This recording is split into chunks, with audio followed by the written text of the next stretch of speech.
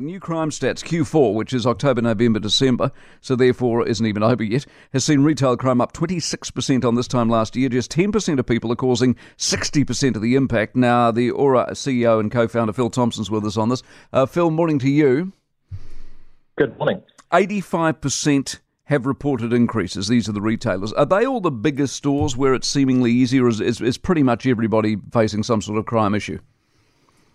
Yeah, I think everyone is facing a retail crime issue, but it is the big stores that have a lot of high volume of crime through their stores every day at the moment. Yeah, and what about supermarkets? Would they be one of the key areas? In other words, would they be skewing the data overall? You get your 26% by a lot of supermarkets, for example, being hit?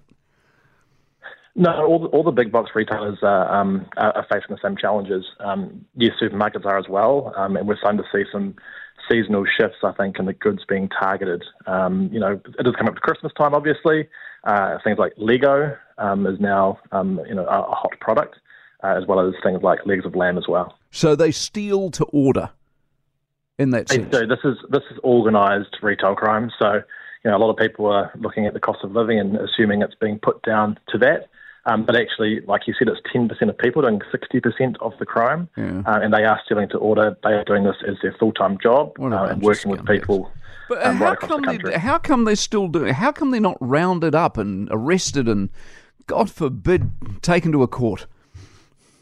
Well, I think that's the positive news we're starting to see come through over the last 12 to 18 months is that retailers now are reporting more of what they're seeing in their stores and working better with police to focus on that top 10% of people, and they're starting to get some really good results out of that with the National Retail Crime Unit taking the lead on that as well. Good, because for too long and I've seen it a lot in supermarkets, they seem to have an attitude that they can't do anything. Like they'll watch the person literally fill their grocery trolley up and walk out, and the security guard sort of just stands there, and that's about it.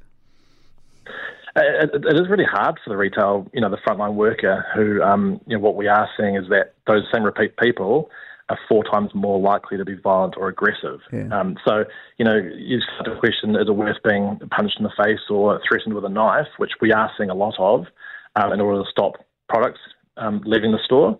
But what we are seeing now is that, the retailers and police are working much better together. To focus on after the fact and stopping these people. Good stuff, Phil. Appreciate your insight very much. Phil Thomson, Auror CEO and co-founder. For more from the Mike Hosking Breakfast, listen live to News Talk ZB from 6 a.m. weekdays or follow the podcast on iHeartRadio.